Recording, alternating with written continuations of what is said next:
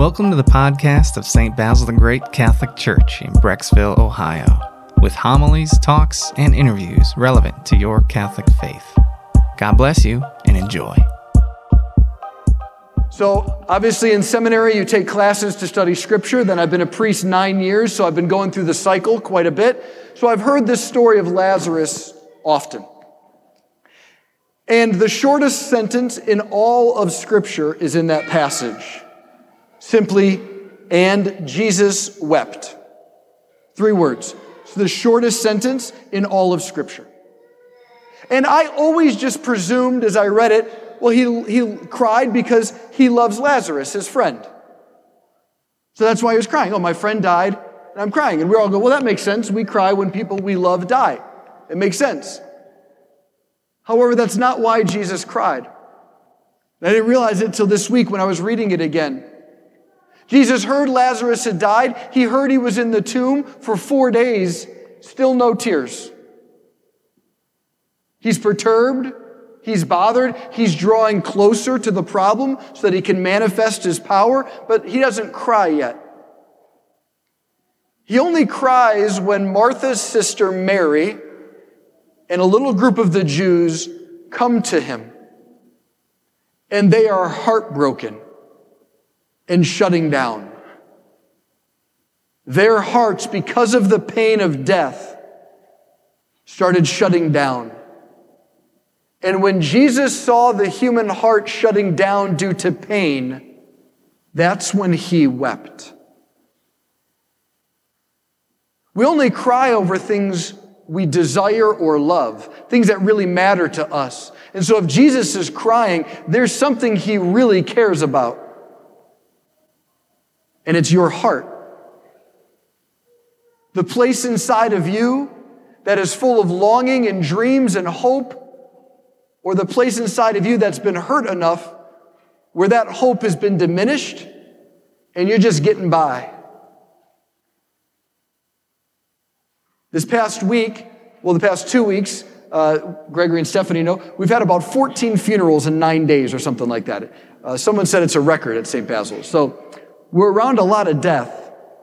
And I see people deal with death in all different ways. But I was meeting with someone in my office, and her dad had died. And several months ago he had died, so here she is several months later, thinking she should at least have some semblance of life, and she doesn't. She's numb, she's bitter, and as she put it, I'm really sick of church people telling me he's in a better place. I said, yeah, because that's annoying. We church people, we try to do good, but really we're uncomfortable when other people are sad, so we just paste religious slogans on them, hoping that we feel better, not them. It's something we all do. She was sick of it. And she said for the first time in her life, she started thinking, if there is a God, there's no way he's good. And life isn't good, life sucks. Sorry. And I said, well, I think what you need is someone who's not trying to fix you, someone who'll just be with you. So I just took a sip of my coffee and stared at her. And she started crying. Like the ugly crying that you really don't want other people to see you do, but happens. And it went on, and she talked a little bit and then cried more, and these deep places of grief and pain and anger at God and confusion and fear started pouring out. And I just sat there and listened, and once in a while would say something, nothing special, just, that sounds really hard. I know that hurts. I would hate to feel that. And at the end, there was a long pause. And this is what she said. She goes, I guess I just want a kind of life where there's no such thing as death. And I said, how do you feel about that statement? She says, it feels rather naive because everyone dies. And I said, but did it come from a place deep within you? She said, yeah. I said, because that's known as your heart, according to the Bible. That desire is the very place Jesus is meant to fulfill. God's plan is not external, it's deep inside us. And so when these beautiful desires are awakened, like, I want a life where there's no such thing as death, that's either naive, immature, or it's prophetic. And so in this gospel passage, when Jesus says, I'm the resurrection and the life, what he's saying to these deep places in our hearts is, you're not crazy for wanting so much, for desiring such immensity, for a kind of life that you don't see anyone living. That's not crazy, that's profound. Your hearts are not dumb. A French philosopher said, heart has reasons, reason knows not. Meaning there's things in us that we want and we need and we hope for that we can't always make sense of in our intellect. Like, I want a life where there's no such thing as death.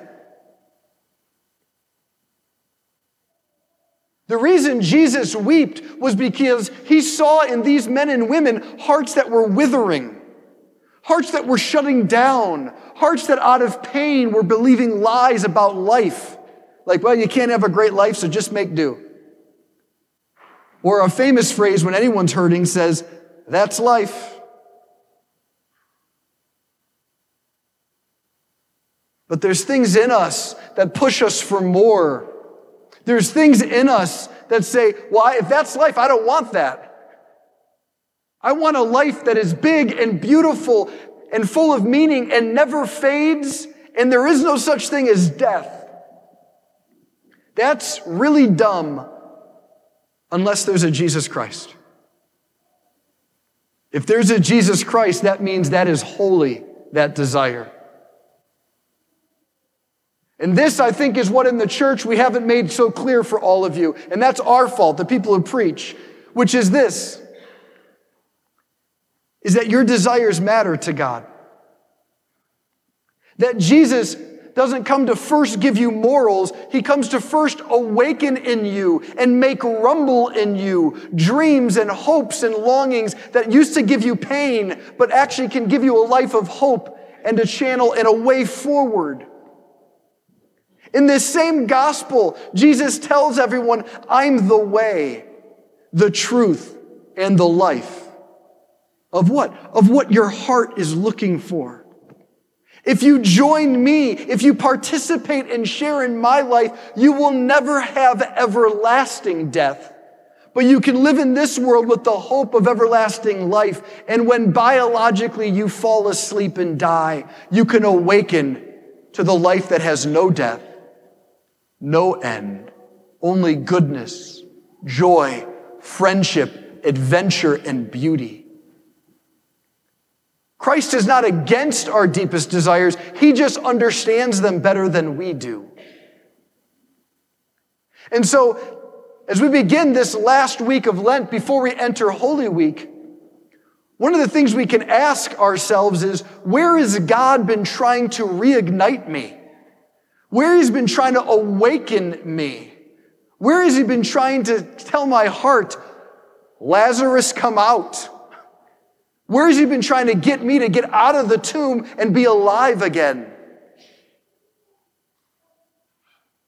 Another philosopher, Simone Weil, says 2 things get us in touch with the human heart: beauty and anguish. So what beautiful thing is God using to awaken your life, to get you in touch with your heart? Maybe it's family, maybe it's friendship, maybe it's a quiet moment of prayer, maybe it's a favorite song from childhood. Or what anguish is He tenderly trying to speak into? Our God does not say toughen up. Our God does not say that's life. Our God looks at our hearts that are withering and in pain, and He simply out of great love weeps for you and for me. Amen. We hope you enjoyed this audio from our parish.